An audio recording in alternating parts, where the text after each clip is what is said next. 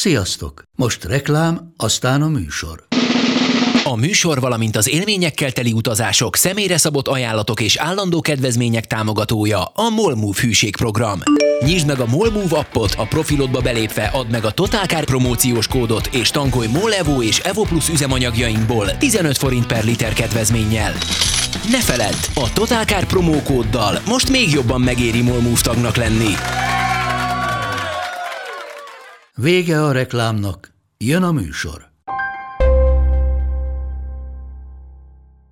Köszöntöm az Égéstér hallgatóit Tűzföldtől Tokióig. Attila, nem veszel föl egy fülest? Vagy a rádióban nem szoktak ilyennel terrorizálni? Na jó, visszhangzom. Oké. De nem muszáj, ha nem akarsz, csak gondoltam, hogy mégis. Szóval, köszöntöm a Tűzföldtől Tokióig minket hallgatókat. Képzeljétek el, annyira ellustultak az Égéstér hallgatók, hogy nem kért senki köszöntést a magyar diaszpórából sehonnan. Mert egyébként ezzel szokott elmenni az Égéstér első 20 perce, hogy köszöntjük a Baden-Württembergi CNC esztergályosokat, az angliai takarítókat és a tűzföldi nem tudom kiket. A mai műsorban nincs ilyen célzott köszöntés, van viszont célzott vendégünk, a Totalkár állandó külső szerzője, Pető Attila, aki Kressz professzor néven publikál nálunk, és egyébként szokott szakérteni is Kressz témában. Egyébként a pszichológus az nem egy tanult szakmád, az csak egy felvett? Igen. Mivel az oktatással foglalkozom, ott azért kell a pszichológia. Igen, hogy te csináltad az ország első, vagy a világ első női autós iskoláját? Hát az országban biztos, a világon egyébként találtam másikat is Amerikában, de az országban biztos az első. És még működőképes női autós iskoláját, mert voltak próbálkozások, de én megmaradtam. Igen, bár most nem erről lesz szó. Én ezt nagyon tisztelem egyébként, ezt, aki tényleg nőket tud rendesen autóvezetésre oktatni. Egyetlen ilyen kudarcos próbálkozásom volt, anyám egyszer megkért, hogy mutassam meg neki, hogy a lakóparkból hogyan kell kimenni az ő Suzuki-jával, és akkor mitfárerülésben ültem, anyám, mert hogy olyan bonyolult onnan kimenni, és mondtam anyának, hogy itt kicsit jobbra, ott akkor egy kicsit balra, itt enyhé jobbra, nem, enyhé jobbra, jobbra, mama, jobbra, jó, tolassunk vissza, állj már meg, mama! És akkor, kisfiam, miért vagy ilyen türelmetlen? És sírt a mama, és te biztos flottabbul megoldottad volna ezt a kérdést. A legfontosabb kellék egy női oktatóautóba, tudod micsoda? A sminktükör? A papír zsebkendő. Hát pont azért, amit mondtál, sír, akkor elegánsan oda tudjam neki nyújtani. De te meg leosztad volna sírás nélkül ezt a szituációt? Nem tudom. Én azt szoktam mondani, amelyik hölgy nem sír oktatás közben, az nem is lesz eredményes, annyi pici kell. Köszönöm, és Máth Dávid, aki viszont egy rendes főállású totálkáros kolléga, de most abban a minőségében hívtam ide, hogy amúgy ő egy New York szakértő, és van egy New York blogja, és New Yorkban csinált különböző videóinterjút New Yorkba szakadt magyarokkal, és hogy általában is ért New Yorkhoz és a New York-i közlekedéshez, vagy legalábbis mikor voltál New Yorkba utoljára? Most legutóbb szeptemberben. Na, és hogy az volna a hírünk, hogy... Bocs, még nem mehetünk vissza, csak hogy... Menjünk a női... Csak hogyha már itt van Attila, csak ugye az akkor ebből lejön, hogy nőket oktatni vezetésre az ezek szerint nehezebb, vagy körülményesebb, mint férfiakat. Ezt ki lehet így mondani. Én úgy szoktam mondani, hogy más. Tehát a nehezebben akkor már benne van az, hogy nehogy Isten ügyetlenebbek, és ezen ellen tiltakozom, nem. Másképp tanulnak, másképp vezetnek, másképp kell őket tanítani. De hogy ezt a nem PC megközelítést akkor így lezárhatjuk annyiban, hogy a nők is szóval nem nehezebben tanulnak, ez nincs ilyen különbség. Teljesen másképp. Nekik nagyon fontos a türelem, a nyugodt szó, a megértés, a dicséret, tehát ezeket mi mind bevesszük az oktatási palettába, ezért vagyunk sikeresek. De hogyha ez megvan, akkor képességbeli különbségek, azt ki lehet mondani szakértőként is, hogy nincsenek? Én úgy gondolom, hogy nincsen. Minimális olyan képesség, hogy mondjuk műszaki tudásuk nem olyan fenomenális, mint általában a férfiaknak. Bár a férfiaknak milyen műszaki tudása van, hát még mindig nem tudom, hogy hol az injektor. Igen, de azért a hölgyekkel szokott gond lenni a műszaki órán, de túlvészelik, és utána tényleg ügyesek, kedvesek, aranyosak. Én oktatóként sokkal jobban szeretek nőket tanítani, mert valahogy nagyobb eredményt érek el, mint oda egy pasi, aki 5 éves kora óta kibeállt a garázsból. Ott nincs kihívás. Az egyébként létezik? Valahol olvastam valamilyen ilyen konyhapszichológus cikkben, hogy például a nők parkolni legendásan szarul tudnak, de hogy ez nem egy technikai dolog, vagy nem egy képességbeli dolog, hanem hogy a nők sokkal jobban paráznak attól, hogy nézik őket, és akkor is elképzelik, hogy úristen néznek, és hogy ezért kúrják el, miközben a férfiak ehhez ilyen beleszarósabban tudnak viszonyulni. Hát igen, ez a női lélek léte, hogy ciki, meg figyelnek, meg de foglalkoznak vele. Ez hiúság, ez az egyik oka a parkolás nem tudásának, a másik pedig a térérzékelés, ez már ilyen evolúciós maradvány állítólag, hogy a nők nehezebben tudják elképzelni az autó helyzetét, például a kerekeket, hogyan forognak menet közben, mondjuk egy parkolásnál. Ez lehetetlen. Figyelj, ha most ilyen konyha evolúcionista megközelítés vagyunk, a nők gyűjtögettek, a férfiak vadásznak. Azok megtalálták a mamutot, a nőknek viszont a bogyókat kellett megtalálni, hogy hol vannak a bogyók, és utána hazatalálni a bogyókkal. Tehát ezt én nem tudom elfogadni. Egyébként a férfiak ezért tudnak jobban tájékozódni a közlekedés során, mert ez is igaz, hogy a nők nehezebben tájékozódnak. Pont ez az evolúciós maradvány, hogy az ősembernek kellett menni mamutra vadászni, a nők meg maximum barlang körül voltak, nekik nem kellett hazatalálni. De várj, ezt gondoljuk, vagy tudjuk, ez hogy a férfiak jobban tájékozódnak? Ez beton bizonyítani. Tehát ismert az a pszichológiai felmérés, hogy egy hölgy kezébe adsz egy térképet, mit kezd vele csinálni, elkezdi forgatni. Pasik az így ránéznek, nagyjából be tudják plájolni az irányt. Egy vallomással tartozom, nő vagyok. Tehát annyira szarul tájékozódok, és amikor Bazsó kollégával mentünk régebben valahova, a teljes katasztrófa, mindketten szarul tájékozódunk, és ő még a jobbot és a balt is keveri. Ezt akartam mondani, hogy ez hölgyeknél ez is adott, hogy a jobb meg a bal kezük. Igen, tudom, és nálad meg van jelölve a tanulóautóban piros. Van, amelyiknél meg van jelölve, igen, vagy egyéb technika, gyűrű a bal kezeden van. Nem. Hogy mi van a tanulóautóban? A jobb oldalon egy piros szallag, bal oldalon egy zöld szallag, és akkor összeasszociáltatjuk a bal meg a jobb oldalt a színekhez, és így működik. És mondod, hogy akkor most piros, és akkor megy jobbra. Igen, és mondhatja, hogy arra jobbra, meg arra balra. Na mindegy. Amiért most Attilát behívtam a stúdióba, hogy egy óriási hír volt, lehet, hogy ez egy ilyen közlekedés biztonság történeti mérföldkő, vagy nem, hogy a múlt héten adtak ki egy sajtóközleményt boldogan, hogy New Yorkban a tavalyi év során kevesebb közlekedési baleset, vagy kevesebb közlekedési balesetből bekövetkezett halál volt, mint 1913-ban.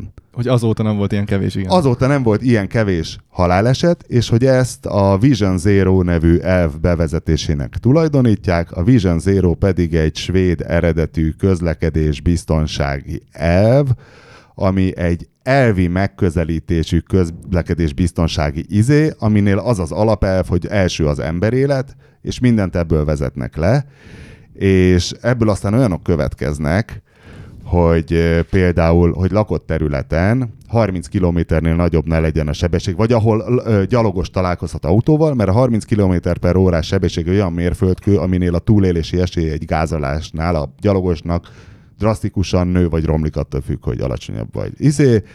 És hogy svédek, hogy odáig vitték, hogy ez már lassan egy ilyen szörnyű disztópia a jövőre nézve, hogy ahol autók ütközhetnek, ott mit tudom én, 60 vagy 70, és a csúcs, ami már egy dragster pálya a svédeknél, ahol így oldalt koccahatnak egymásnak, de szemből nem, és az a 100 km/h. Aztán 97-es amúgy ez a Vision Zero, hogy onnan aztán akkor fogadt el a svéd parlament, és az volt az alapfelvetés, van egy ilyen megfogalmazott alapelv, hogy a közlekedési balesetekért legalább annyira legyen mindig minden helyzetben felelős az út szerkezetnek a kiötlője, vagy a kivitelezője, vagy hát az azért felelős szervek, mint amennyire az azon résztvevő szereplők. Szóval, hogy minden egyes balesetnél azt legalább olyan felelősséget kell lakni az út tervezőire, mint a szereplők. És akkor mi van, leültetik az úttervezőt, hogyha volt egy halálos gázolás? A svédek? Tulajdonképpen úgy lehetne egyszerű nyelvre fogalmazni, hogy ez a nagy társasjáték, ami közlekedésről szól, ebben minden szereplőnek osztanak lapot. Tehát nem csak a bábú felel, amit mozgatok a társasjátékért, hanem az alap elkészítője is, hogy az megfelelően legyen elkészítve. Tehát én rengeteg baleseti helyzettel foglalkozok, rengeteg kérést, információt, segítségkérést kapok, hogy segítsünk, mert ez meg az történt, és nagyon sok esetben azt tapasztalom, hogy a közút kezelője nagyobbat hibázott, mint az a szerencsétlen ember, aki esetleg adott helyzetbe elrántotta a kormányt. Na de a svédeknél van olyan, hogy ültetnek le, vagy büntetnek meg autó fenntartót, azért, mert rosszul táblázott ki, vagy rosszul talált ki egy kereszteződést. Én úgy gondolom, a svédeknél inkább egy megelőző magatartás van, tehát ott már eleve úgy alakítják ki az utat, hogy ne kelljen utána felelősségre vonni az út fenntartóját. De elképzelhető, hogy bizonyos esetekben bizony megnézik a felelősségét, és nem nagyon találkoztam Magyarországon olyan bírósági esettel, amikor egyértelmű volt a közútkezelő felelőssége, és mégis kihozták az egyik szereplőt hibásként. De és akkor most mi van New Yorkban? Hát Várj, ez egy 100 év, ez egy jó 100 éves intervallum, ami alatt szerintem New York City, nem is tudom, kétszeresére nőtt populációra, vagy nem tudom, utóbbi 100 éve. Hát igen, meg ugye még a 10-es években akkor még ment az, hogy... Akkor még lovak tapostak halálra. Igen, és abból is nagyon sok baleset volt. De New York ugye ezt vette át, 2013 végén választották meg a Bill de Blasio-t, az új polgármestert, a Bloomberg után, és ő mondta azt, hogy akkor őnek ez az egyik vezérprojektje, hogy ő 2025-ig megfelezi a közlekedési balesetben elhunytak számát, és akkor ez most, ha így lépd el lefele a statisztika, akkor ez lehet, hogy össze is fog jönni neki. És ők csak tulajdonképpen átvették, vagy acceptáltak nagyon sok mindent a svéd modellből, de valamennyire magukéra is szabták ezt a Vision Zero. De nem csak ők, amúgy, ha megnézed, Amerika majdnem minden nagyvárosában van már Vision Zero. Hát, hogy Los Angelesben nincs, az hétszentség. Ott konkrétan nincs, igen. Hát az öregem az Armageddon, ami ott megy, tehát ott tutira nincs. Tehát azzal közben megtaláltam a számokat, tehát hogy a svédeknél ugye, ahol gyalogos találkozhat autóval 30 km/h, vagyis 19 mérföld, kereszteződések, ahol oldalütközés lehet autók között, ott 50-nél nem lehet gyorsabban menni, ahol lehetséges a frontális ütközés, tehát egy ilyen sima kétsávos országútnál, vagy akármilyen országútnál, ott 70, és roads with no possibility of side impact or frontal impact, tehát autópálya 100 km/h. Hát figyelj. Tehát New York most ilyen? Autóztál most New Yorkban? Vezetni nem vezettem, de azért autóztunk. Aha. És? Nem egy borzalom? Úgy értem, hogy nem az van, hogy kitéped a hajad, mint a svédeknél. Tehát a svédeknél van egy autóbemutató, nem tudom, volt-e a sajtóúton Svédországban. Hát öregem, hát kómába esel, tényleg. De New Yorknál az, hogy nem lehet általánosítani, ugye, mert minden kerület nagyon más, de hogyha Manhattant veszed, ott alapból nem tudnál száguldozni, mert ugye sugárutak és keresztutak keresztezik egymást folyamatosan. És ki van rakva a 30-as tábla? Vagyis nem tudom, mérföldben a 19? Nem, ugye az, hogy a 25 mérföldre vitték le New Yorkban, és ahol nincs kint egyéb sebesség korlátozó tábla, ott ez érvényes. 25 mérföld. 40. Akkor az olyan 40? Az kereken 40, azt mondom. 40. Basszus, és 40 nem mennek szépen ott az autók. Igen, de az ottani ritmusba ez tök belefér a Manhattan ritmusban amúgy. Hát ez nagyon fontos. Szoktam kérdezni, hogy mi a leggyakoribb baleseti ok, és akkor jönnek a statisztikák, hogy a gyorshajtás. De én szerintem erre van egy jobb szó, a sietés. Nem tudom, értitek-e a különbséget? Igen. 40-nel is lehet sietni, nem odafigyelsz, igen, teljesen zaklatott állapotban vagy. Én magam is voltam Amerikában jó 25 évvel ezelőtt, és meglepődtem ezeken a sebességkorlátozó táblákon, hogy kvázi milyen lassan kell menni, de azt tapasztaltam, hogy ennyivel mennek az autók, mert egyszerűen az emberek nem sietnek. Tehát itt azért van egy életforma is, hogy nem kell rohannom, ráérek odaérni, korábban fölkelek, nyugodtabb az életem, és ez sajnos kihat az utakra, aminek az ellenpéldáját meg itthon látjuk a közutakon. Jó, csak az a furcsa, hogy egyrészt van ez az elv, hogy ami szerintem hülyeség tényleg, hogy a sebességől, illetve hát ebben nagyjából egyetértünk, hogy tényleg, hogy a sietés, vagy hát mondjuk munkanéven én hülyeségnek hívnám, hogy a hülyeség a legveszélyesebb, de hogy voltam egyszer egy Mercedes vezetés technikai tréningen, ahol aztán beszélgettem ott a trénerekkel egy mutatvány után, ami az volt, hogy egy jávorszarvas teszt-szerűség volt, tehát egy nagy sebességű elkerülő manőver, és akárhányszor neki lehetett futni, és a végén rájöttem én, hogy 72-vel meg tudom csinálni, 73-mal nem. És mondom nekik, hogy mi ebből a tanulság, hiszen az életben ki tudja, milyen jávorszarvas teszt toppan elém, és mondták, hogy nem kell száguldozni, tehát, hogy hiába vagy te a Schumacher, nem fogod tudni megcsinálni, és mellékesen viszont azt mondták, hogy ők konferenciákon, nemzetközi konferenciákon mindig mondják az amerikaiaknak, hogy nézzétek már meg a számokat. Oké, hogy nálatok amerikai autópályán, nem tudom, mérföldben 110 km/h, de hogy körülbelül... Államonként változik. De hogy vannak ezek a gyógyegér autópálya tempók Amerikában, és mondják a németek, hogy Amerikában sokkal több halálos áldozat van autópálya balesetben elalvásból, mint Németországban gyorshajtásból. Szóval, hogy mert éberen tart a gyorshajtás, viszont az elalvás ott aztán azon nem tudsz mit segíteni. Hát igen, ez elképzelhető megközelítés, de hát azért mégis. Tehát aki a fizikai elveket érti, vagy tudja, az tisztában van azzal, hogy a sebesség növekedésével négyzetesen szabadul fel az erő, ami akár megálláshoz kell, vagy akár egy ütközésnél felszabadul. Tehát itt ez a gond a sebesség növekedésével, hogy fel se tudjuk fogni, 130 a magyar autópályákon, ugye a hivatalos határ, de hányan mennek 150-160-nal. Ha ott egy brutális fékezés kell, hát én amikor 130-al úgymond magok és mellettem elsuhannak, azért egy Budapest-Egert távolságból gyakran járok, azért 10-15 ilyen autó elő szokott fordulni, azért az van 150. évvel ezelőtt 150 ilyen autó fordult. Ebbe igazad van, tehát most talán kevesebben, de, sokkal. De azért annak megállni, annak lefékezni, ezt nem nagyon gondoljuk át, mert te mondod 70-nél mi volt a szarvassal, na most duplázd meg ezt a sebességet. Hát igen, viszont az autópálya, az akárhogy is nézzük, hát az egy biztonságos hely. Nem azt mondom, hogy most menjünk 200-al, csak hogy mi lesz, hogyha tényleg ez az elv, tehát hogyha ezek a nagyon szó szerint vett svéd elvek bejönnek, hogyha nálunk most lekorlátoznák 100-ra, hogy egy alvó ember 100-zal ugyanolyan veszélyes, mint aki magánál van 140-nél. Hát ha elalszik, de hát azért nem törvényszerű, hogy aki lassan megy. Elalszik, elbambul, tehát hát... ez a funkcionális elalvás. Tehát az a közben elkezd posztolgatni. Igen. És még csak hogy vissza az ősmodellhez, ugye a svédekhez, mert ott már egész nagy merítés van, hogy 97-ben 541 ember halt meg közlekedési balesetben ott, és 20 évvel később 17-ben 253, szóval egy kicsit jobb, mint a fele az arány. Én Attilát kérdezem, hogy ez a 20 év alatt, mondom, Európában a Vision Zero ide vagy oda mindenhol javult az arány, vagy értem, hogy csökkent a közlekedési balesetben állítottak számba, hogy ez az arány, ez mondjuk Magyarországhoz képest, ez milyen? Hát most az a rossz hírem, hogy Magyarországon az utóbbi 2 évben növekedett a halálos az elmúlt 20, hogy ilyen évtizedeket. Ha évtizedeket nézzük, csökkent, és egyébként elmondom nektek, Európában van egy ilyen elvi állásfoglalás, mi csak úgy becézzük, hogy a nagy fehér könyv, ezt így megálmodták, hogy 2050-re nullára kellene csökkenteni a halálos közúti balesetek számát. Mondom, nullára. Várj, de ez a svéd, vagy ez valami európai szervezet? Ez európai szervezet, tehát ez elvileg Magyarországon is cél, az még van több mint 30 évünk, de akkor is tudjátok, hogy a nulla, gyakorlatilag nem hal meg senki az utakon. Pár évvel ezelőtt még az volt a szlogán, hogy Magyarországon is egy falu lakossága közlekedési baleset áldozata lesz. Az kb. 3000 ember volt. Per év. Most, per év. Most ez a szám azért lejjebb ment, de mondom, az utóbbi 2 évben sajnos növekedett. Ez egy nagyon rossz tendencia, és nem is értik az okát itt, hogy miért. Hát azért elképzeléseim vannak. Most, amikor utána néztem, hogy mi az istennyire is ez a Vision Zero, és hogy van ennek bármi magyar vonatkozása, találtam egy cikket, valami konferenciáról szólt, ahol felszólalt Oberling József ezredes, alezredes, valami magyar közlekedés biztonsági tótumfaktum. Igen. Hát aki már állított meredek dolgokat sajtótájékoztatón, amin ott voltam.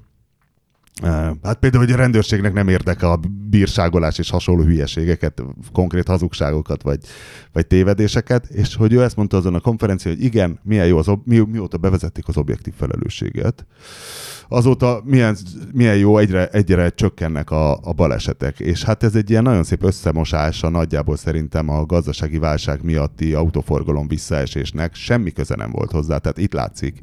De nem jött Oberling ezredes vagy alezredes azóta se, és az OBB-től nem állt ki senki, hogy bocsi, hülyék vagyunk, elkurtuk, fogalmunk sincs semmiről, hiszen nőnek a balesetek.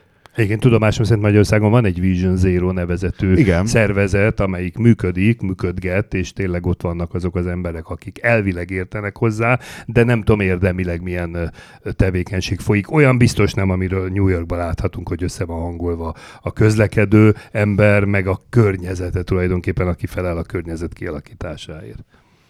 Na és hogy egyébként New Yorknak az ilyen, tehát van Manhattan, ami hát én nem jártam még New Yorkba, csak úgy képzelem, hogy a Jó barátok című film, tehát vannak ezek a téglaházak, és mindenki egy lépcsőn megy haza, igen, és ezek olyan... a kis utcák, és akkor itt mennek 40-nel. Igen, ez az ilyen végtelen Deák, nagyon sok gyalogos, stb. És akkor van ugye még 4 kerület, Brooklyn meg Queens, ahol ilyen 2-3 szintes, végtelen buildinges kertváros volt. Azért az emberek többségének van autója, Manhattaniekkel ellentétben. Van Staten Island, ami egy kertesházas kertváros, ilyen igazi amerikai kerítések nélküli. És akkor van Bronx, ami ennek az utóbbi kettőnek, a Queens, Brooklynnak, meg Staten Islandnak a vegyese. És én most direkt megnéztem... A gettó rapper. Igen, lényegében igen. És ott is 40-nel mennek?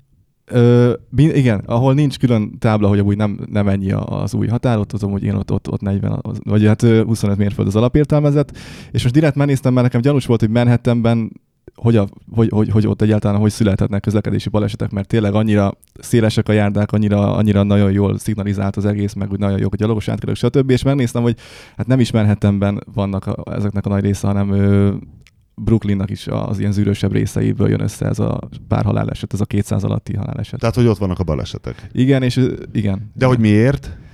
Hát most én csak gyanítom, de azért leginkább, mert ott azért tényleg nagyon vegyes, szóval ott van egy New Yorkban egy mondás, hogyha ha lelőnek, az is közlekedési balesetnek számít. Nem, van New Yorkban egy mondás, hogyha egy kocsmában egynél több lengyel van, akkor ott biztos, hogy bunyó lesz, és hogy ezek azok a környékek, ahol például nagyon sok a lengyel. Nagyon sok az orosz, nagyon sok az afrikai, arab, meg stb. Ilyen minden, szóval nagyon vegyes a közeg, és hogy ott lehet, hogy egyszerűen kulturálisan nem annyira mennek át, nagyon gyorsan szivárognak át ezek az intézkedések. Mert hogy a bevándorlók kevésbé tartják be a sebességkorlátozást, tehát pont, hogy a lengyel egy dél-lengyel, ugye Dél-Lengyelország, Attila, gondolom neked is ismerős, hogy megőrülsz egy végtelenben nyúló 70-es szakasz az egész, vagy 50, de azok biztos, hogy bírják a 40-et. Nem tudom, mi az összefüggés, de megnéztem direkt városnegyedre bontva, szóval még a kerületeket is tagolva, és így ahol tudom, vagy hát ahol így a másfajta demográfiai adatok szerint sokan nem ekte amerikai, ott van a legtöbb közlekedési baleset, halálos baleset. Kedvenc közlekedési helyzetem Amerikában, egyébként nem tudom, találkoztál ilyennel, akkor mind a 4 sarkon ki van téve a stop tábla. El tudjátok képzelni? Mind a 4 sarkon stop tábla van, és gyakorlatilag mindenkinek meg kell állni, ez igen. Már egyfajta közlekedésbiztonság, mert ugye az állóautó a legbiztonságosabb, és utána vagy aki korábban érkezett, vagy van, ahol a jobbkész szabály döntött, de megbeszélik egymás között gyakorlatilag ki menjen tovább. De nem, én úgy tudom, hogy az úgy van, hogy aki először érkezett a stop táblához, az mehet tovább legelőször. Hát igen, de sokan érkeznek, nem tudom mennyire tudják ezt figyelni. Egy a lényeg, sosincs baleset, mert állnak, és abból a helyzetből könnyebben tudják lereagálni az érkező járműveket. Nagyon érdekes helyzet. Hasonló egyébként, mint itthon a körforgalom, ha belegondolsz, mert annak is egy lassító szándéka van, csak azért az nem annyira brutális, hogy csontra meg kell állni. De ott egyértelmű, hogy ott aki balról jön, annak elsőbsége van egy körforgalomban. Igen. Amúgy az amerikai sofőrök fegyelmezettebbek vajon? Szerintem az amerikaiak, legalábbis én Floridában, Kaliforniában, meg New Yorkban voltam, ott nekem úgy tűnt, hogy nagyon. Ugye, hogy? Én jártam kint, és vezettem autót is, úgy előttem van, mintha most történt volna, pedig jó pár éve volt, 2 sávos úton egy ilyen íves kanyarba mentem a szélén, láttam a tükörbe, hogy elkezd előzni egy ilyen nagy amerikai autó, és egyszer csak azt veszem észre, hogy visszalassít, és mögém húzódik, és a kanyar után volt egy útfelbontás a jobb szélső sávba. És azért húzódott vissza, hogyha én ezt meglátom, be tudjak sorolni elé. És én mondtam, ilyen nincsen, ilyet én még nem tapasztaltam itthon.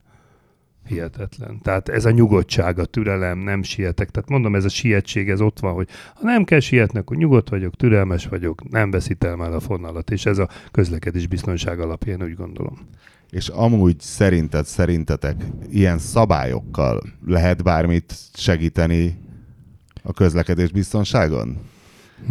Tehát hát nálunk is van egy csomó szabály. Hogyne, meg egy csomó tábla, ahol például pihenővezetekben 30-al kell menni, és állandóan azokat a leveleket kapom, hogy mi a fenének létesítik a fekvő rendőröket. Csak bosszant minket, hogy ott ugratunk rajta. Tehát azért, mert ha nem lenne, akkor senki nem menne 30-al, így muszáj 30-al mennem. Na de hogy... Hát ha a fekvőrendőr eltűnik az utakról, akkor azt kell mondani, hogy a fejekben rend van, és akkor be fogjuk tartani a sebességet, de amíg fekvőrendőr van, addig ez azt jelzi, hogy nem ilyenek vagyunk. De hogy maradva a New York... De Amerikában is van, tehát ez a speed bumper, ez ott is az egy nagyon, létező... Igen, de hogy maradva a New York Vision... Ők egyszerűen szeretik, hogy kell a lelki békéjük. Ugye a New York Vision Zero-nál ott ugye a büntetés is eléggé meg lett kavarva ahhoz képest, hogy volt, és ugye ott New York államban például az van, hogy ott nincs ilyen úgymond határszót, 1 mérföld per órával túlléped, és a mérőeszköz tényleg 1 mérföld per órával többet mutat, akkor ott nincs tolerancia? Ott nincs tolerancia. Wow. És ott most az van, hogy van ez a 3 csapás, hogy 18 hónapon belül, hogyha 3-szor bárhol téged az államon belül lekapnak, úgyhogy 1 mérfölddel túllépted a határt, akkor jogsi bevonás és elég kemény büntik vannak. És valószínűleg ez inkább a visszatartó. Hát én magam tudom, most itt bevallom. Egyel, ha túllépted? Igen. És ott nincs az, hogy neki állok okoskodni, hogy nem mutassa a Trafipax papírját, hogy hitelesítette a műszer. Hát országvilág előtt bevallom most itt, férfiasan, mint Kressz professzor, hogy én amikor megyek az autópályán, van ez a speed limiter, 145-re szoktam beállítani. Mert akkor azért, mert 10%-ot csal a kilométeróra, és tudom, hogy a fotó ellenőrök is ugye 10%-ot azért még elnéznek. Tehát valóságban mondjuk megyek 137-tel, és az még belefér. De itt egy sebesség kilométernél már büntetés. Az akkor annyit jelent, hogy ahol 50-nel szabad menni, ott mindenki tényleg 45-tel fog. Ez így van. Hát mert basszus, hát ez nagyon kemény. Igen, és a másik, amire nagyon Mert egy New York állam, azt mindig elfelejtett. New York város, New York államban van? Igen. Hát a lakosság számot... Akkor várj, akkor mi ebben a becsapós? Ja, hogy Washington nem Washington államban nem, hogy ezek van. általában Amerikában így állami vagy kör, hogy azt így... A törvényhozás. Igen, és ezért van az, hogy Texasban a legnagyobb a speed limit, a legnagyobb sebességhatár az 85 mérföld/óra. New Yorkban sehol nem mehetsz többel 70-nel. Szóval van egy ilyen differencia. Külön kresszfüzetek vannak. Tudom, plusz Kaliforniában a motoron nem kötelező a bukósisak, meg kilobbizták a motorgyártók, mert a bukósisak azt csugalja, hogy veszélyes a motor, és kevesebb motort tudsz eladni. Meg a filmesek, mert a legtöbb filmen nem vesznek föl bukósisakot, ugye ott a hősök, amikor igen, mennek hiszen a ott nem kötelező. Igen, amúgy nem tudom, hogy biciklis kérdésekkel és ilyen bringás vendettákkal foglalkozol, illetve kell-e állást foglalni.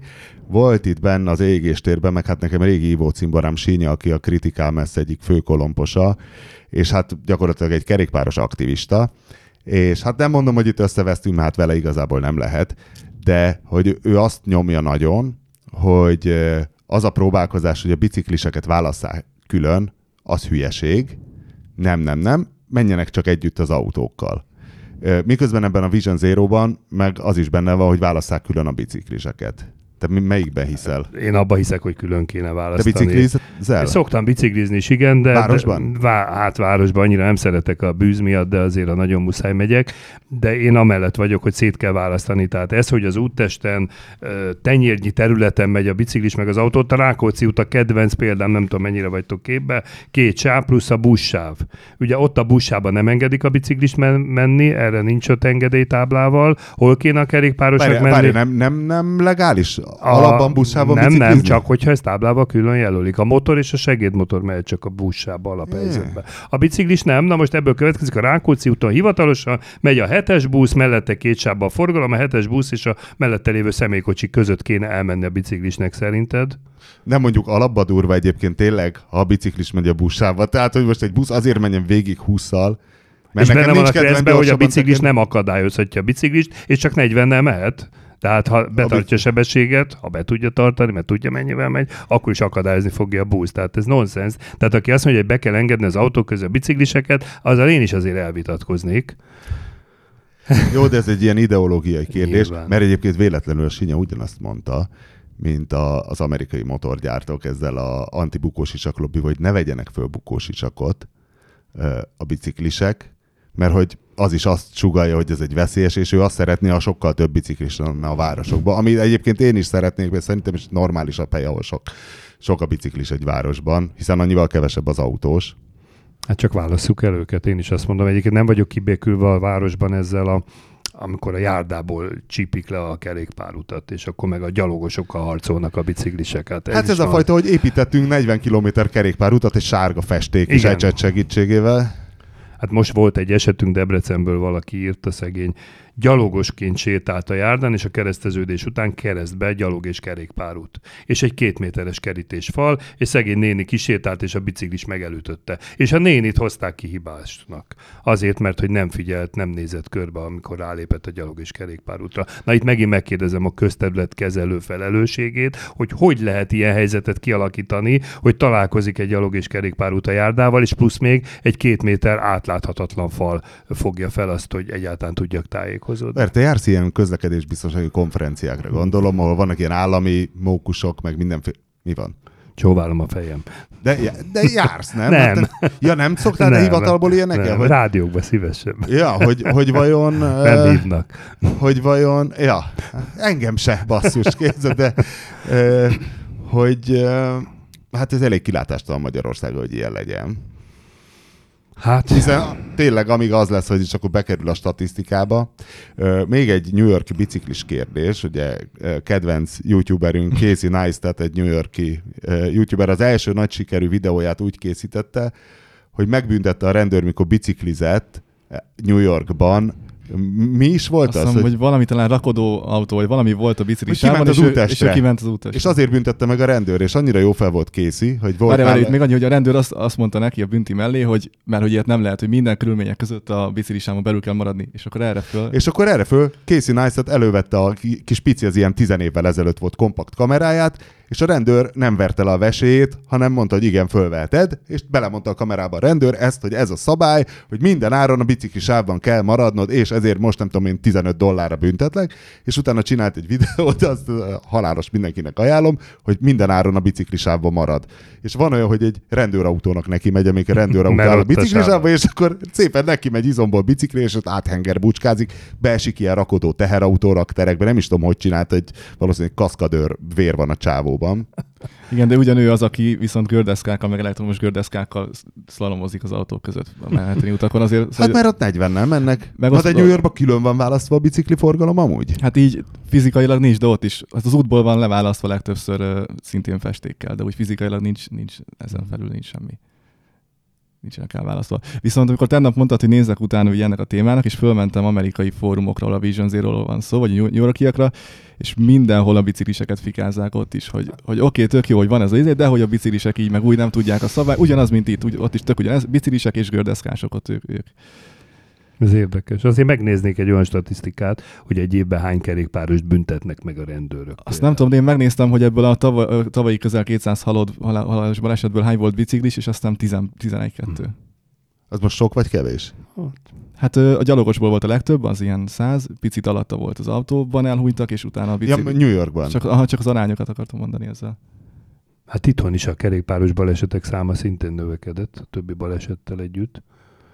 Na de, Dávid nem biciklizik Budapesten, az biztos, ugye? Na Attila, hogyha te biciklizel Budapesten, én is bicikliztem már Budapesten, figyelj, szóval hülyeség egy biciklistől elvárni, hogy ilyen spirálfüzet, grafikon, alapon betartson mindent, tehát valahogy a biciklivel nem úgy adjak ki, most ne legyünk álszentek, én nem szeretek városba biciklizni pont emiatt, de néha csinálom, valahogy minél kisebb, tehát autóval betartak mindent, motorral, hát nagyjából semmit, robogóval se nagyon, biciklivel, meg aztán körülnézve átmész, nem? Hát azért én például nem szeretem. Mondd már, hogy megállsz minden pirosnál, mikor nem jön senki. Én nem szeretem, hát a piros az piros, hát ez mindenkinek. És biciklivel piros. Megállsz. És vállalod a lendületvesztést. Megvállalom. Vagy kedvencem, amikor egy irányúszából szembőnek a biciklisek. Van, ahol lehet, ugye, ahol tábla jelzi, de ahol tábla nem jelzi. Hányszor volt, majd megálltam az autóval, hátra néztem, senki, kinyitom az ajtót, szemből meg majdnem nekem jön a biciklis, és átesik az ajtómon. Na most ilyenkor ki a hibás, vagy mi a helyzet? Nem szeretem ezeket én sem. De jó, én szabálytisztelő ember vagyok, mert ez a szakmám már nyilvánvaló, és akkor biciklisként is. Az előbb coming out-oltál, mennyire állítod a tempomatot az autópályán? Jó, hát azért... de nem 170-re, csak 145-re. Jó, azért... de hogy azért ne legyünk álszentek, ez azért férjen már bele. Jó, de a piros lámpa nem fér be nekem. Nem biztos, hogy biciklisként átlátom, hogy amíg nekem piros, honnan engedik, kikanyarodik elém, láttam én már ilyenből durva balesetet. Az, hogy a sávok között elmegyek az autók között, az egy fene. Hozzáteszem, a Kressz elvileg csak jobb oldalon engedni, a úttest jobb szélén, de hogy biciklivel elmegyek az autók között, az még belefér. Ha elférek. Ha nem, akkor azért ez is gáz, amikor a tükröket leviszi az ember, mert volt már olyan is, ugye. Nem velem, csak láttam. Igen. Mindenkinek van egy barátja, akinek fehér folyása volt és viszketett, és nem mert de van a piros lámpa, az nálam szent és ér. Az piros, az tilos, ezt már óvodában megtanultuk. Igen, mert te nem láttad, azt hiszem a Netflixen van egy kiváló sorozat az Unabomberről, egy ilyen dramatizált sorozat, a 90-es évek legendás amerikai sorozat robbantója, aki... Dávid, neked már meséltem, nem? Szóval hogy volt az Unabomber, őrületes sztár volt, a 90-es években pólókat hordtak, még Magyarországon is az ilyen hackerebb hajlamúak, ugye a körözési fotóját, ilyen környezetvédelmi alapon küldött levélbombákat olyan embereknek, akinek szerinte köze volt az erdőírtáshoz, vagy az ipari forradalomhoz, vagy mit tudom én. És a film arról szól, Sam Worthington, az FBI nyomozó, és egy angol csávó játsza az Unabomber, na mindegy, tehát úgy találnak ők egymásra, hogy ugyanaz a nemzedéki élményük van, hogy megérkeznek Amerikában egy ilyen pusztai kereszteződéshez, ahol nem 4 stop tábla van, hanem lámpa. És hogy úgy érzik, hogy a rendszer téged bedarált, hogyha éjjel 2-kor megérkezel autóval a semmi közepén, és világít a piros, és sehol nem jön senki. De te engedelmesen vársz 1,5 percet, amíg zöld nem lesz, és valahogy így találnak egymásra, hogy hát tényleg a rendszer, amikor bedarált, hogy ez egy állatság. Hát igen, és ha valaki lámpa nélkül jön keresztbe, akit nem látsz. Mekkora valószínűsége van? Nem sok, de hát. Ennyire egy lopakodó vadászpilóta is jöhet. Hát igen, de most gondolj bele a keresztbe ellenérve. Hát egyébként piros lámpánál úgy látod, hogy nem senki átmehetsz. Szerinted mi lenne a városban? Amúgy a Kreszben mennyi változás van évről évre? Elmondom, hogy most az utóbbi 7-8 évben, sőt 2009-ben volt a nagyobb módosítás, van annak már 9 éve is, nem nagyon volt változtatás, tehát úgy most stagnál. Mindig felrepen a hír, hogy kéne írni egy új Kreszt, egy egyszerűbb, rövidebbet. Akkor amikről te rádióműsorokban értekezel, azok nem változások? Azok nem nagyon változások, azok hát régi tegnap is szabály. hallgattalak, és mint a tegnap is valamilyen ilyen fontos értelmezés lett volna, amire azt hittem, hogy valami új dolog. Hát nem dolog, csak nem értjük, az a baj, de ezek régi dolgok, igen. Ja, mert az lett volna igazából a kérdésem, hogy a Kressz változásoknak van-e köze ahhoz, hogy követve a világ változásait mentsük meg az emberéletet. Nem tudom, hoztál egy New Yorkból Kressz könyvet, érdemes lenne nekem. Atlantából van egy, és körülbelül ilyen 28 oldal, míg a magyar Kressz meg 300. Tehát azért ez is jelent valamit. A magyar Kreszben részletesen le kell írni a lakópihenővezetbe, például ki hajthat be, ki nem. Ilyen 25 strófa a könyvbe. Én nem tudnám oktatóként felsorolni pontosan. Az amerikai... Az nekem egy reveláció volt, amikor hallgattalak. Pont egy rádió műsor, a Klubrádió lesz, hogy én nem tudtam, mi az istennyire ez a lakópihenővezet. Hogy tudod, mi a Dávid, tudod, mi a lakópihenővezet? Az a kék tábla, amin van egy labdázó gyerek, egy fa, egy ház, meg egy nem tudom, kutya. Meg egy síléc. Vagy talán síléc, nem tudom. Mert mi egyébként? Nem, az csak egy elválasztó vonal, csak egyszer tanulom, mondta, hogy síléc, azóta tanítom, hogy síléc, igen. És én nem tudtam, hogy mi ez. És azt lehet, hogy tudtam, hogy ez a neve, hogy lakópihenővezet, hogy oda csak azt hajthat be, aki ott lakik. Tehát ez gyakorlatilag... De személykocsival, aki ott lakik, vagy oda látogat. De például teherautóval, busszal, lovaskocsival, mind más. De hogy ez egy behajtani tilas tábla gyakorlatilag. Igen. De miért nem írják a Kreszbe azt, hogy az menjen be, akinek ott dolga van, pont. Egy mondattal miért nem lehet elintézni? Amerikai Kreszbe ott van előttem vasúti átjáróban, mi a legfontosabb? Ha közeledsz, és látod, hogy pirosan villog, akkor tekerd le az ablakot, fülelj, hogy jön-e vonat, érted? Lassíts és állj meg. Ez van az amerikai Kreszben. Benne van az amerikai Kreszben, hogy hallgass meg, hogy jön-e vonat. Meg ott ugye kolompol folyamatosan lehet, hogy azt is lehet hallani. Itt meg szintén 3 oldalba rögzítjük, mi van, ha ezt mutatja, azt mutatja, ha elromlott, ha nem elromlott, mikor mehetsz, mikor nem mehetsz. Igen, mert azt tudjuk, hogy a szabad jelzés vasúti átjáróban az nem szabad jelzés, hát igen, az egy figyelmeztető az azt jelenti, hogy jelzés. valószínű nem jön vonat. Így van a fehér villogó. Nagy valószínűséggel. Tehát azért mondom, a szabályok változtatása biztos, hogy építő jelleggel hatna a közlekedésre, csak nagyon nehezen kezdünk hozzá, mert magyar embernek jó jogszabályt gyártani nagyon nehéz dolog, mert mindent meg tudunk magyarázni. Tehát most ezt leírnám a Kreszbe, a lakópihenővezetni, hogy az menjen be, akinek ott dolga van, szerinted? Figyelj, de Amerikában bezzeg, ott még azzal se bajlódnak, hogy zöld vagy piros, hanem walk, don't walk. Ki van írva, hogy de láttál te már amerikai filmekben olyat, hogy a rendőrrel neki át valaki vitatkozni? Mert én csak azt láttam, hogy bilincs, meg pisztoly a füléhez. Igen. Itt meg azért hányszor látni ezt, hogy közteressel üvöltenek az emberek. És a kelleténél egyel sötétebb a bőrszíned, akkor le is a rendőr, igen, szóval azért mondom, hogy azért... Akár volt nálad fegyver, akár a szabálytisztelet az mindenképpen szükséges egy jó jogszabályhoz. Mert egyébként minden sorát ki lehet játszani, a mai Kresznek is. Hányszor tapasztalom ezt? Hát, de nem is a kijátszás, hanem valahogy Magyarországon nagyon értelme nincs sok. Hát semmilyen szigorításnak. 2009-ben be kellett tenni a Kreszbe azt, ha már a sebességről beszélünk, hogy az a bizonyos 130 km/h, az km/h van, mert valaki a bíróságon úgy védekezett, hogy ezt méter/szekundumba kell mérni, mert annyi a nemzetközi mértékegysége. Mert nem volt beírva? Igen, mert nem volt beleírva a Kreszbe. 2009 óta pont ezért bele van írva, hogy km/h számoljuk a sebességértéket. És nyert? Hát most már nyert, mert most már nem tud mit csinálni, mert le van írva, de eddig nem volt, és lehetett védekezni a bíróságon ezzel. Hihetetlen. Na mindegy. És mindeközben az is lehet, én alapvetően egy ilyen Vision Zero szkeptikus vagyok. Tehát, hogy oké, hogy ezeket kitalálják a svédek, ami lehet, hogy az ő gyógyegér lelkükre vonatkoztatva jó, bár én nagyon tisztelem a svéd kultúrát, hiszen azért rockzenében, amit lettettek az asztalra, akár jégkorongban, akár Nobel-díjat, például ők egyenesen találták fel, ők nem azon görcsönek, hány Nobel-díjasuk van, nem ugye ők adják magát a Nobel-díjat. És hát azzal együtt, hogy amit kitaláltak, hogy ez is egy olyan véletlen egybeesés, mint hogy nálunk ugye Oberling főrendőr ezzel ünnepelte magát, hogy tessék, objektív felelősség, most csökkennek a balesetek, hogy valójában itt van hát ha valakit érdekel, a Vision Zero-nak angol nyelvű Wikipédia szócike van csak, de hát ott vannak ilyen grafikonok, és itt csak mutatom itt a stúdióban, hogy azt látjuk, különböző országok grafikonjait látjuk, Vision Zero mentes országokét is, és mind nagyon durván esik, és konvergál a nulla felé, és ezek a halálos áldozatok, ez valószínű a töréstesztre fejlesztett autók miatt van inkább. Hogy nem lehet, hogy tök hülyeség ez a Vision Zero? Hát én mondom, én hiszek benne, hogyha minden körülményt megnézünk, a baleseti statisztikák valóban egy kicsit tükrözik a korszerű járműveket. Tehát ezek nem baleseti statisztikák, ezek halálozásiak. Igen. Ott pedig számít, hogy milyen biztonsági rendszer van az autóban. Tehát az egyértelmű, hogy ez hatalmasat fejlődött. Úgy látom, matekban nem vagyok jó, de talán az exponenciális görbe, tehát nem is egyenes arányos, annyira nem értek Én is hozzá. bölcsész vagyok, tehát... Jó, de szóval nem ilyen egyenes görbe, hogy lefele, hanem ilyen kis hullám van benne, tehát nagyon durván változik, és itt a végén ott van, mondom, 2050-re a nulla. De szerinted önvezető autók nélkül, vagy most nem tudom, hogy bármi nélkül elérhető ez valaha? Hát, nehéz. Ez emberfüggő.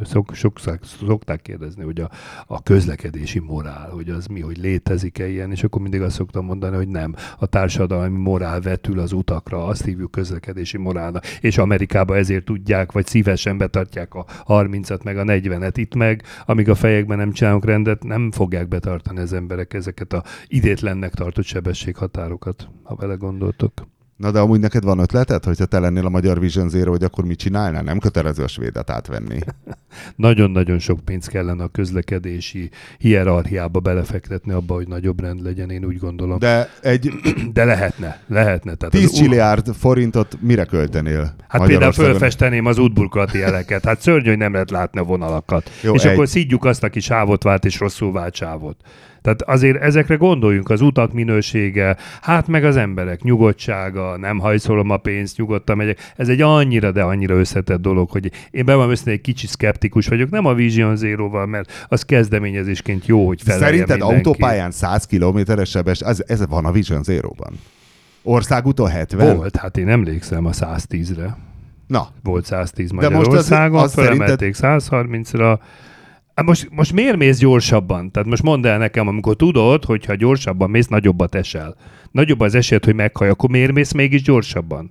Tudom, hamarabb odaérjek, de indulják el előbb. Hát indulj el előbb. Most miért akarsz hamarabb odaérni? Mert sietek, mert darálom az életem, stb. Tehát hidd el, hogy ez egy nagy összefüggésében. Nem 130 veszélyes.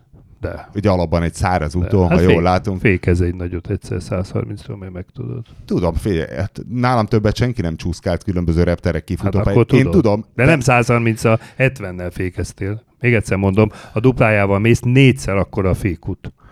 Tudom, volt egyszer, hogy forgattunk valamilyen Mercedes volt, egy kombi, és a szokásos helyünkön a Lacházi reptéren, és az volt, hogy menjek el az operatőr mellett tempóval, a szokásos, és elmentem mellette tempóval, és utána jutott eszembe, hogy hó van. Ott fékeztem, ahol szárazon szoktam, és egy gyönyörűen vágtattam végig a füvön, és végül a drótkerítés előtt egy fél méterrel sikerült megállni. Na mindegy, de szóval, tehát nappal száraz. Tehát ez a sietés, és a relatív gyorshajtás, és az abszolút gyorshajtás, hogy optimális esetben a 130 tök biztonságos egy autópályán. Hadd menjek már 130-al. A 100 biztonságos. Ha ilyen ködös, fos, taknyos, nyálas éjszaka, én sem megyek 130-al. Nekem amióta a Priuson van, én azóta 110 pályán. Mindig beállok 110-re, ott a Priusnak az a legkényelmesebb, és fogyasztás is az a legjobb. 110. Nem őrülsz meg? Hát, hogyha mennek el melletted a kamionok? Nem frusztrál meg, hogyha alapból, hogyha olyan helyzet van, hogy én pályán megyek, akkor úgyis valami messzebbre megyek, azzal meg számolok, hogy akkor oké, nem. Ott nem szempont az, hogy nem tudom. De ez most milyen kétértelmű volt az, mondja, amióta Priuson van. Én arra gondoltam, hogy amióta megbüntették Péter gyors hajtásért. Csak 110-zel megy. Nem, Dávidnak van egy kettes Világos, értem, leesett, igen. Csak először. És az nagyon szereti ezt. De egyébként én is, tehát mondtam ezt a 145-öt, ha sietek, de például visszafele Egerből mindig 105-110-zel jövök. Kényelmesen, mert ráérek, mert nem sietek. Mert mi van Egerben? Hát szoktam oda sokat járni, különböző dolgok miatt, de mondom, visszafele 110, és kiszámoltam 10 percek később érek Pestre, és akkor mi van? Visszafele 110, igaz a 24-es úton ott a Mátrán át, de ott tartod a 110-et tempóval. Ennyi, aztán kész. Igen. Hallgatom a zenét, és jól érzem magam. Országok közlekedési morálja, mondjuk Magyarország és a környező országok, ezen gondolkoztál már? Igen, így ketté lehet választani Európát, Magyarországtól nyugatra, meg Magyarországtól keletre. Ez Biztos olyan vagy egyszerű. benne? Biztos vagyok benne. Nem Szlovákiában szoktál járni? Szoktam, de szerintem... És nem tűnt, hogy sokkal normálisabban vezetnek a normálisabbak. szlovákok? Hát jó, igen, az a vonal az nem annyira egyértelmű, de az, hogy keletre meg nyugatra, az létezik. Az, hogy északra, délre... Figyelj, de hol választod el? Ausztria már nyugat? Ausztria már nyugat. Igen. Volt már olyan, hogy Bécsben közlekedve nem azonnal indultál el a zöldre? Aha, de És emlékszel, hány decibellel járt a Duda koncert, amit az idegbeteg és magyarok osztrákok... álltak előttem, azért nem tudtam elindulni. Arra is emlékszem. Na mindegy, de hogy valahogy a szlovákok szerintem sokkal normálisabban vezetnek, tehát ők már akkor átengedték a gyalogost az ebrán, amikor Igen. nálunk ez még... Egyébként a gyalogosból lehet a legjobban lemérni egy ország közlekedési kultúráját. Hogy hol van, ahhoz kilométerre jön a gyalogos, és már lassítanak, mint Dániába, meg Hollandiába, és hol van az, hogy menne a gyalogos, és csak dudálnak az autók, hogy húz már el onnan, mint tőlünk keletebbre. De ez nem a szabályok miatt van. Nem. Ez Tehát a szlovák kressz különbözik a magyar kressztől? Nem nagyon. Nem. Sőt, múltkor voltam egy Mazda úton Ulán-Udében, ugye Burját föld, tehát a Bajkáltól a keletre, ott öregem, földes kollégával, zokogtunk a meghatottságtól, tehát 3 méterre voltál még az ebrától, még eszedbe se jutott, hogy és már vadul lassítottak az autók, nem értem miért. Uh-huh. Hogy ez most miből jön? Nem tudom.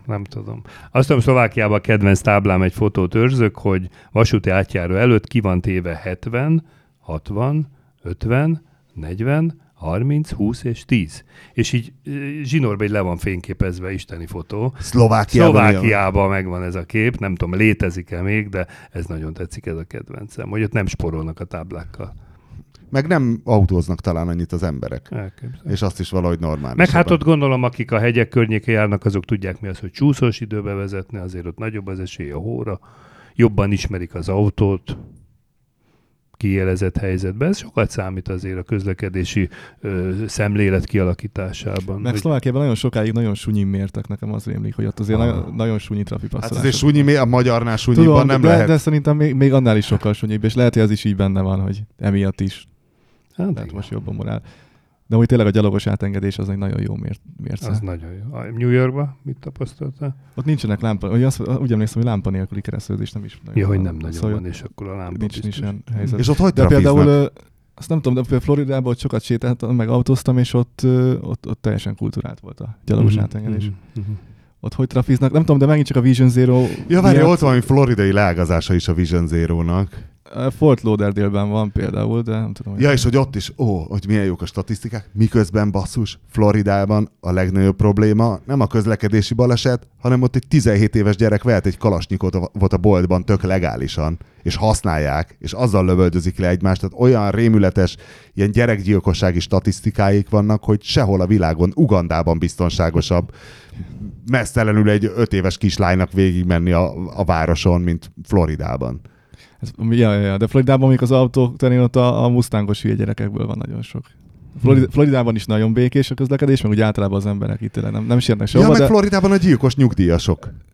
Nem nagyon vezetnek szerintem. Én is úgy vettem észre, de úgy is hallom, hogy ott ők úgy leraknak. Meg azt hiszem 16 éves korügy, az alsó korhatár, tehát ott lehet a igen, és hogy ott egész évben lehet mustangozni, és nagyon olcsó mustang, és ez a 3 ügy együtt az abban jár, hogy rengeteg. És láttál rettenetes bolyrészereket mustanggal? Csak mustanggal, meg Camaróval, igen. És nyomják, mint az állat? Hát úgy ők azok, akik így városba vagánykodnak, így lámpától lámpáig. Tehát akkor ott a Mustang a BMW. Igen. És hogy trafiznak New Yorkban? Aztán fix kamerákat, legalábbis a Vision Zero kapcsán fix kamerákat raktak ki. Amúgy nem annyira, ez olyan lábon vagy kézből tartó trafit szerintem nem nagyon használnak. Legalábbis a városon belül biztos, nem kint a drive-okon ott lehet, de városon belül ott ez nem menő. De amúgy még ott az volt, hogy nagyon rámentek a taxisokra. Hogy mármint olyan értelemben, hogy nagyon szigorúan veszik a taxi engedélyeket a Vision Zero óta is. Mert ugye ott a helyieknek általában nincs autója, aki autózik, az a taxis, és hogy őket, de nem tudom, a Lyftre meg az Uberre mennyire terjed ki, mert amúgy ha valahol, akkor ott kéne inkább. Lyft az mi? Az egy ugyanaz, mint az Uber. De hogy mi az, hogy nem terjed ki? Hát szerintem ott nem, mert hogy én nem tudom, hogy az egy lakossági taxi engedély. Nem tudom, hogy lehet embereknek Lyft meg Uber engedélye, amikor én nem találkoztam se ott, se Kaliforniában olyan emberrel, vagy olyan Lyft vagy Uber sofőrrel, aki beszélt angolul. Hogy úgy akkor hogy adsz át neki üzeneteket, hogy ahol ez az új szabály, és ezt kéne követni. Hogy semmit, azt sem érti meg, hogy megkérdezted, hogy hány perc az út, szóval büdös szót se senki. Mert milyen nemzetiségűnek Leginkább tűntek? ázsiaiak. Magyarul kiment Amerikába, vett egy autót, és überezik, abból keresi a pénzét. Hát mert szerintem ők váltva übereznek, hogy nem tudom, így többen Ja, értem. összeállnak, és akkor folyamatosan üzemben van az autó. És akkor be se kell neki mondanod a címet, hiszen az app alapján az app tudja. alapból tudja, ő már megkapja a kész címet, igen, de egy szót nem tudnak tényleg. És annyi mondanod kell, hogy nyihao, és arra ő is mondja, hogy nyihao. Azt nem tudom, viszont a taxisok, ugye, akik mondjuk ott indiai, pakisztáni, arab, stb. Azért legalább valamennyire már. Hát az indiai az alapban tud angolul. Furcsa Az indiai kiejtéssel főleg, beszél, igen. de Na, legalább ugye- tud angolul, csak a igen. kínai nem, gondolom én. Vagy hát nem tudom, milyen Szerintem ázsiai. kínaiak nagy részt, igen. De hogy tényleg, most azért sokat übereztünk, meg lifteztünk Kaliforniába is, meg New Yorkba is, és egy szót nem. Na jó, a trafipaxoknál maradva a védákról mi a véleményed? Arról a formáról, ami végül megvalósult, Hát, mert amit ígérgettek, Igen, tehát a Véda sokkal több mindenre lett volna képes, mint amire használják. és szerinted miért nem használják? Talán jogilag nehezebb megfogni, hogy most tényleg egy telefont fogtál a fülednél, mert volt ilyen is, hogy még azt is megnézik a szélvédőn keresztül, mit csinálsz az autóba. Akkor te nem hallottad ezt az Urban Legendet, hiszen Hogy? addig Urban Legend, amíg a rendőrség el nem ismeri, már pedig ők Igen. az életben nem ismertek még el semmit, hogy arról van szó, hogy a Véda tudná, csak az egy drágább szoftver. Az is lehet, de a sebességet azt viszonylag jól tudja, gondolom én, de azért nem biztos, mert a Védánál eleve mindenki lelassít, mert akinek van valamire való kütyűje az autóban, az már jelzi, hogy jön a Véda. Hát Tehát meg a látszik. Védánál ilyen nagyságrenddel lelassítanak az autók, tehát én nem tudom ki az, aki ott megeszi azt a sebességellenőrző rendszert. Na jó, mik a legszörnyűbb ilyen közlekedési kihágások szerinted, amik emberélet elvesztéséhez vezetnek? Hát a gyorshajtás, az elsőbbségadás és a szabálytalan sávváltás, ez áll az élen. Tehát mindent visz, ez a három dolog. Szabálytalan sávváltás. Igen. Hát, hogy egyszerűen nem nézed meg a holtérbe, hogy melletted van egy autó, elhúzod jobbra a kormányt, rengeteg baleset van ebből, hogy persze mennyi a halálos, ezt nem tudom, de nagyobb sebességnél autópályán rengeteg ilyen balesetről hallok. És ez magyar statisztika? Uh-huh. És külön van választva az abszolút és a relatív gyorshajtás? Nem tudod külön választani. Tehát, hogy nagyon sokszor van az, hogy autópályán tökre mehetnél 130-al Így papíron. Így van, de nem tudsz annyival menni, mert mondjuk esik a hó. 80-nal mész, megcsúszol, azt hívjuk ugye relatív sebesség megsértésének, vagy átlépésének. Te szigorítanál bármit? Ilyen szabályokon? Hát ez nagyon nehéz. Nem. Tehát annyira szigorú a magyar kereszt, hogy már mit szigorítasz ennél jobban. Tehát a fejeket szigorítanám, hogy igen. De hogyan? Bizonyos szabályokat vegyünk komolyabban. Tehát igen, a De piros... ezt hogy éred el? Hát ezt nem büntetéssel például. De nem tudod, hiszen a rendőrség alkalmatlan bármi másra, mint közikbírsággyártásra, és az meg csak a trafipax. Hát igen. Én mindig azt a példát szoktam elmondani, nagyon jó megfigyelni az embereket. Amíg nincs semmi baj, addig miért nem mehetek 150-nel, miért kell nekem megállni itt, meg ott, meg amott, de abban a pillanatban, hogy családban vagy vele valami baleset történik, egész másképp látja a világot. Nem tudom, ezt megfigyelted-e. Tehát onnantól kezdve valahogy így hopp, velem ilyen is előfordulhat. Igen, de azért egy 100-as tempót senki csak követelne autópályán. Igen, neked ez a 100, ez nagyon tetszik, látom. Figyelj, rettegek. Komolyan, hát Értem. attól nem lesz biztonságosabb, most már tök biztonságos. A Hát 100. igen. Biztonságosabb lehet, hogy nem lesz, de ha baj van, akkor kisebb az esély, hogy nagy baj van a kisebb sebességnél. Hány órát kell most venni jogosítványszerzéshez? Hány órát kell, vagy hány órát szoktak? Mert Hány nem órát ugyanaz. kötelező? Tehát Nem? 30 órából elvileg 30 lehet menni kötelező. vizsgázni, de általában már 45-50 órát vesznek a tanulók, mire eljutnak odáig, hogy felkészülnek a vizsgára. És Szerinted, kell is annyi. szerinted nem a vizsgára, hanem az életre mennyi kéne? 80-100 óra minimum oktató mellett, és akkor még jönnek a nyalánkságok, hogy saját maga. Nem vetem, vannak a országok, én egyébként nagyon elgondolkodnék ezen, aztán Franciaország, hogy apukák, anyukák tanítják 1 évig a gyereket. Beülhetnek mellé, tanítják, és majd Angliában egy év után tök legális, elmegy vizsgázni. hogy ne is menj el iskolába, hanem De vizsgázni csak a jár szüleid. utána, és a igen. vizsga nagyon kemény. Tehát, és ott a szülőnek érdeke, hogy olyan szinten tanítsa meg a gyereket, hogy ne legyen baj. Tehát most épp tőlünk is kikerülhet úgy tanuló, hiszen a városba oktatunk, a városba vizsgázunk, hogy azt se tudja mi ez, hogy előzés. Tehát ez a klasszikus, kimegyek az országútra, kamion mellett hogy megyek el, nem is fordul elő egy tanuló Engem se vittek életében. ki. És téged se Motorral vittek se el. vittek Pedig ki. kell előzni, és tudod, hogy mennyire veszélyes. Tudom, a legveszélyesebb. Na most igazából. nyilván, ha több órát vennének, akkor még akár ez is beleférhet. Csak hát vegyünk több órát, pénzbe kerül. Hát igen. Ja. Csak erre szoktam mondani, ma egy normálisabb autó, hátsó lámpabúrája 100 000 forint. Lehet, hogy egy rosszul megtanult parkolás miatt fogod összetörni. Igen. Akkor lehet, hogy érdemes lett volna 50 000 forintot beletenni még az oktatásba, és jól megtanulni ezt a parkolást, nem? És akkor vajon ezt a kötelező óraszámot azért nem emelik fel, mert ugyanazért, amiért nem raknak rendszámokat a robohókra, mert hogy félnek a népharagtól, vagy van valami, nem hiszem, hogy volna ilyen gépjárművezetőképző maffia vagy lobby. Nem, hanem inkább az van, hogy ne sértsük, vagy ne bántsuk azokat a fiatalokat, akik tényleg apuka ölében nőttek fel, és már tudnak vezetni, és 30 órából képes levizsgázni, akkor minek vezessen 50-et. Tehát ezért kellett húzni egy alsó normát. Hozzáteszem, ma már a 30 azért nem 30, mert évek óta kell teljesíteni egy 580 kilométeres normát is. Tehát ez gyakorlatilag azt jelenti, hogy óránként 20 kilométert kell menni, ennyit meg nem tudsz menni a városba. Tehát azért mondom, hogy abban, hogy kilométer megkötés van, ebben kvázi emelkedett az óraszám. És ezt hogy ellenőrzik? Be kell írni egy papírra, alá kell írni, vizsgán ellenőrzik, úgyhogy nagyon szigorúan nézik ezt. Úgyhogy tanulóknak mindig szoktam mondani, hogy nézze meg, mit ír alá, mert a pénztárcájára megy a játék. Bölöm. De akkor az nem lenne jó, hogy mondjuk nem lenne ilyen kötelező óraszám, csak szigorú vizsga és szülők is taníthatnák a gyereket. Én úgy gondolom, hogy egy igazán következetes, objektív, szigorú vizsga, az megváltoztatná az egész szakmát, mert akkor tudom, hogy arra a szintre kell felkészíteni, és én, ha jobb oktató vagyok, lehet, hogy 20 órából felkészítem. Az oktató, aki nem képes, mert ezen mi szakmánkban is vannak jobbak, rosszak, az kínlódjon vele 80 órát, tehát ha én jó oktató vagyok, nekem nagyobb sikerem van akkor, hogyha nincsenek normák, de tudom, hogy mire kell felkészíteni a tanulót. De ez a fajta vizsgázás, tehát ez az objektíve Magyarországon amíg emberek vizsgáztatnak, addig még. Talán majd 2050-ben. Nehéz. Talán amikor 0 lesz a halálos balesetek száma. Várjuk azt a 2050-et. Hát jó, köszönjük szépen Pető Attila, Kressz professzor, pszichológus, nem is tudom, Alanyi Müller Péter, a közlekedésbiztonság Müller Péterének, a női lelkek nagy ismerőinek és Máth Dávid kollégának búcsúzik az égéstér, találkozunk jövő héten a viszonthallásra. A műsor a Béton partnere.